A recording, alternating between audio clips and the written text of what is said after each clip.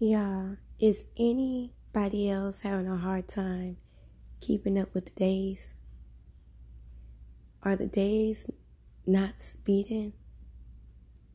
Like, what did they say? August the 11th? Y'all, in my journals, I'm like, I was 2 days off, y'all. 2 days off.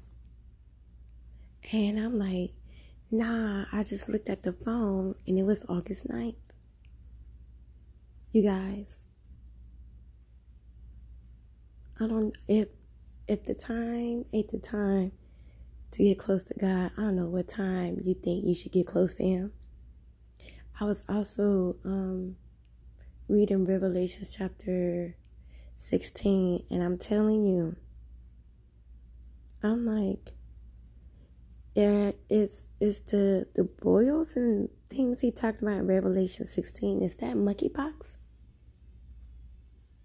Then he was talking about the sun and how it's going to become unbearable, the heat. Like, and eventually the sun is going to get like hotter. People ain't going to be able to withstand the sun. It's going to burn us. Like, Lord, what is happening here?